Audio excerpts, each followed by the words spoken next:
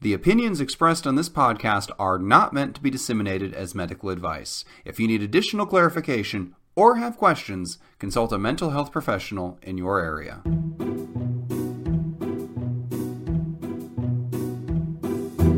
Hello, and welcome to 10 Minutes to Save Your Marriage, the podcast where a comedy writer, that's me, and a psychologist, that's Steve. That is me. The podcast where we try to solve your long-running relationship issues Seamless. in 10 minutes or less. It would have been if you didn't get so excited and talk over me through the end of the intro. I can't.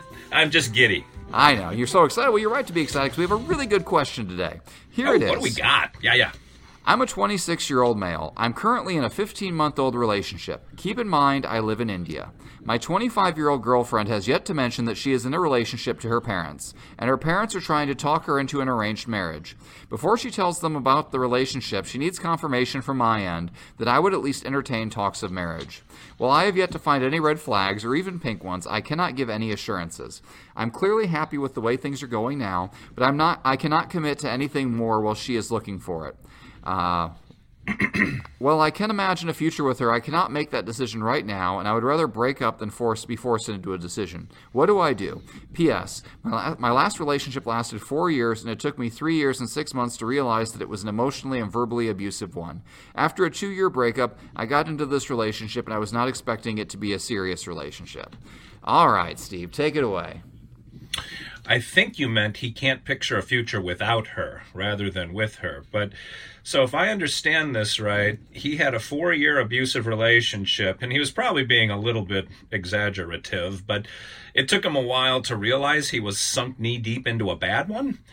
And a 2-year breakup, I wonder if that means it took 2 years to fully extricate himself from her, or if the breakup was 2 years before he met this guy. I think there's after a 2-year break. So it was he broke up with the old one in the bad relationship, 2 years off, now he's in the relationship with the new one. Okay. So the fact that he probably loves this gal is surprising and scary to him, because the last time he felt that much feeling for a woman, it turned out that she was awful, for him at least. And that the fact that it takes you 3.5 years to realize it's awful tells me that your radar antenna is a little bit bent from other events that happened long before you met her. And so you probably spent that 2 years wandering in a desert of short or one-night relationships, wondering if your picker is wrong or if you're ever going to fall in love again. And you probably got used to being a bachelor, you got involved with this woman, and all of a sudden you're hit square in the eyes with culture and history.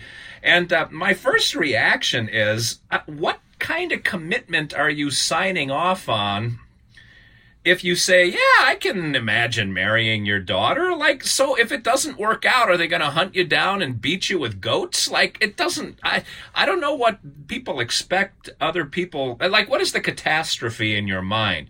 If you two break up after 2.5 years of being quasi-engaged, she's going to be devastated, but that's kind of the way it works. If you break up after a long time, it's hard for both parties, and with her parents involved, it might be a little more uncomfortable. But the point is, the worst thing that happens is you move on with your life, and she finds somebody else who is either picked by her folks or is more appropriate for her.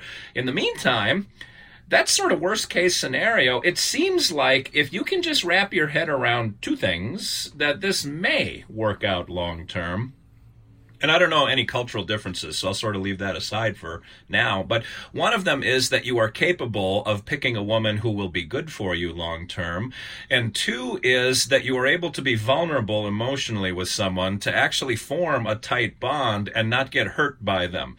As I've mentioned in the show before, the way that trust and loyalty build is you give your partner a chance to hurt you, and they don't. They honor and protect your secrets and your vulnerabilities.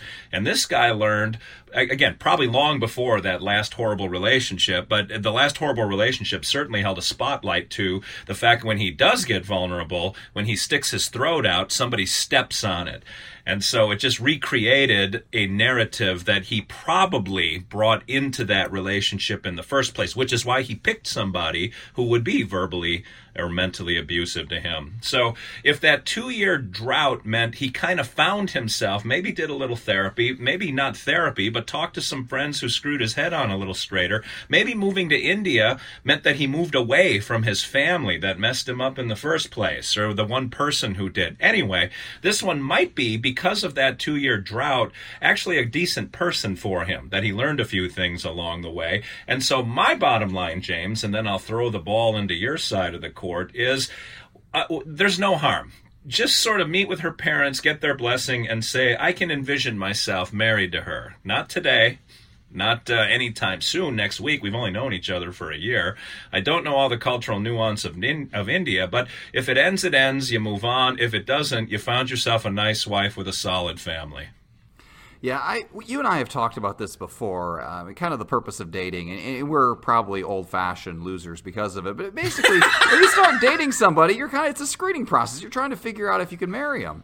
And he says on here, well, I can imagine a future with her. I cannot make that decision right now. And she's not asking him to make that decision right now. She's right. not saying, let's get engaged. She's not even saying, let's get engaged to get engaged. She's just saying, I think she's basically asking, is this serious or not? Could you see yourself marrying me someday? And I think he knows the answer to that. If he can envision that. I think, truthfully, any of us, a couple dates into a relationship, can probably figure that out. If you're actually looking for a future wife, you're kind of going through these screening activities. You kind of bounce ahead in your mind. Could you see yourself married to them or not? I mean, I can't tell you how many best man or maid of honor speeches I've heard about that, where the bride comes back or the groom comes back and says, you know what, they're the one. And it's not necessarily love at first sight or anything. It's like that. But after a couple dates, you're like, hey, they've got these features that I've been looking for that I could see us being compatible long term. Now, or that doesn't mean you get engaged that day. It means you keep going through the evaluation process. You date for a few years, you work out the flaws, you kick the tires a bit, and then you figure out exactly where you're at. So she's saying, yeah, are we just messing around here, or is this, could this be serious? I think at this point, if you've been there for a year and a half, yes or no.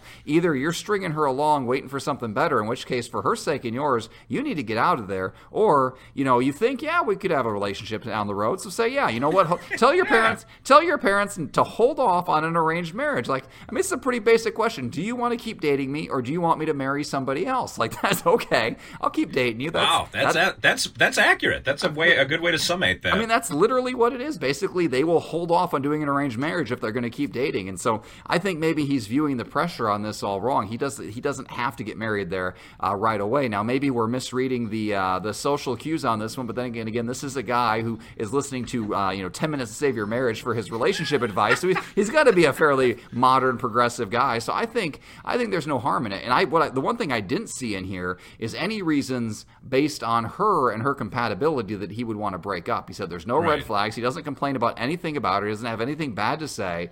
He doesn't say, well, I would say I would marry her except for this and this and this and that. There was no list worth putting out there. It seems like the only thing he's really worried about is the timing issue. And I think the timing issue is kind of a non-issue. Do you want your girlfriend to marry somebody else? Yes or no? Say no and keep dating her. Problem solved. This was an easy one, Steve.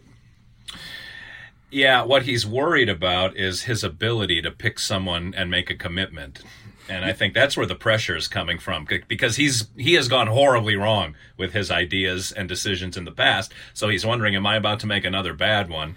But you said after a couple dates, you know who you want to marry, or that you're compatible. And I don't disagree with that, because my first thought when you read this was, if you're 26 years old, after 15 months, you've got a pretty fair idea of how well you two get along. There's not a lot of mystery left under the lid. So, yeah, I think just what you do. Just say yes, bet on yourself. That's the part that he's afraid of, that he thinks he's not good at this, and so that's where the pressure's coming from. I don't think her parents are even putting pressure.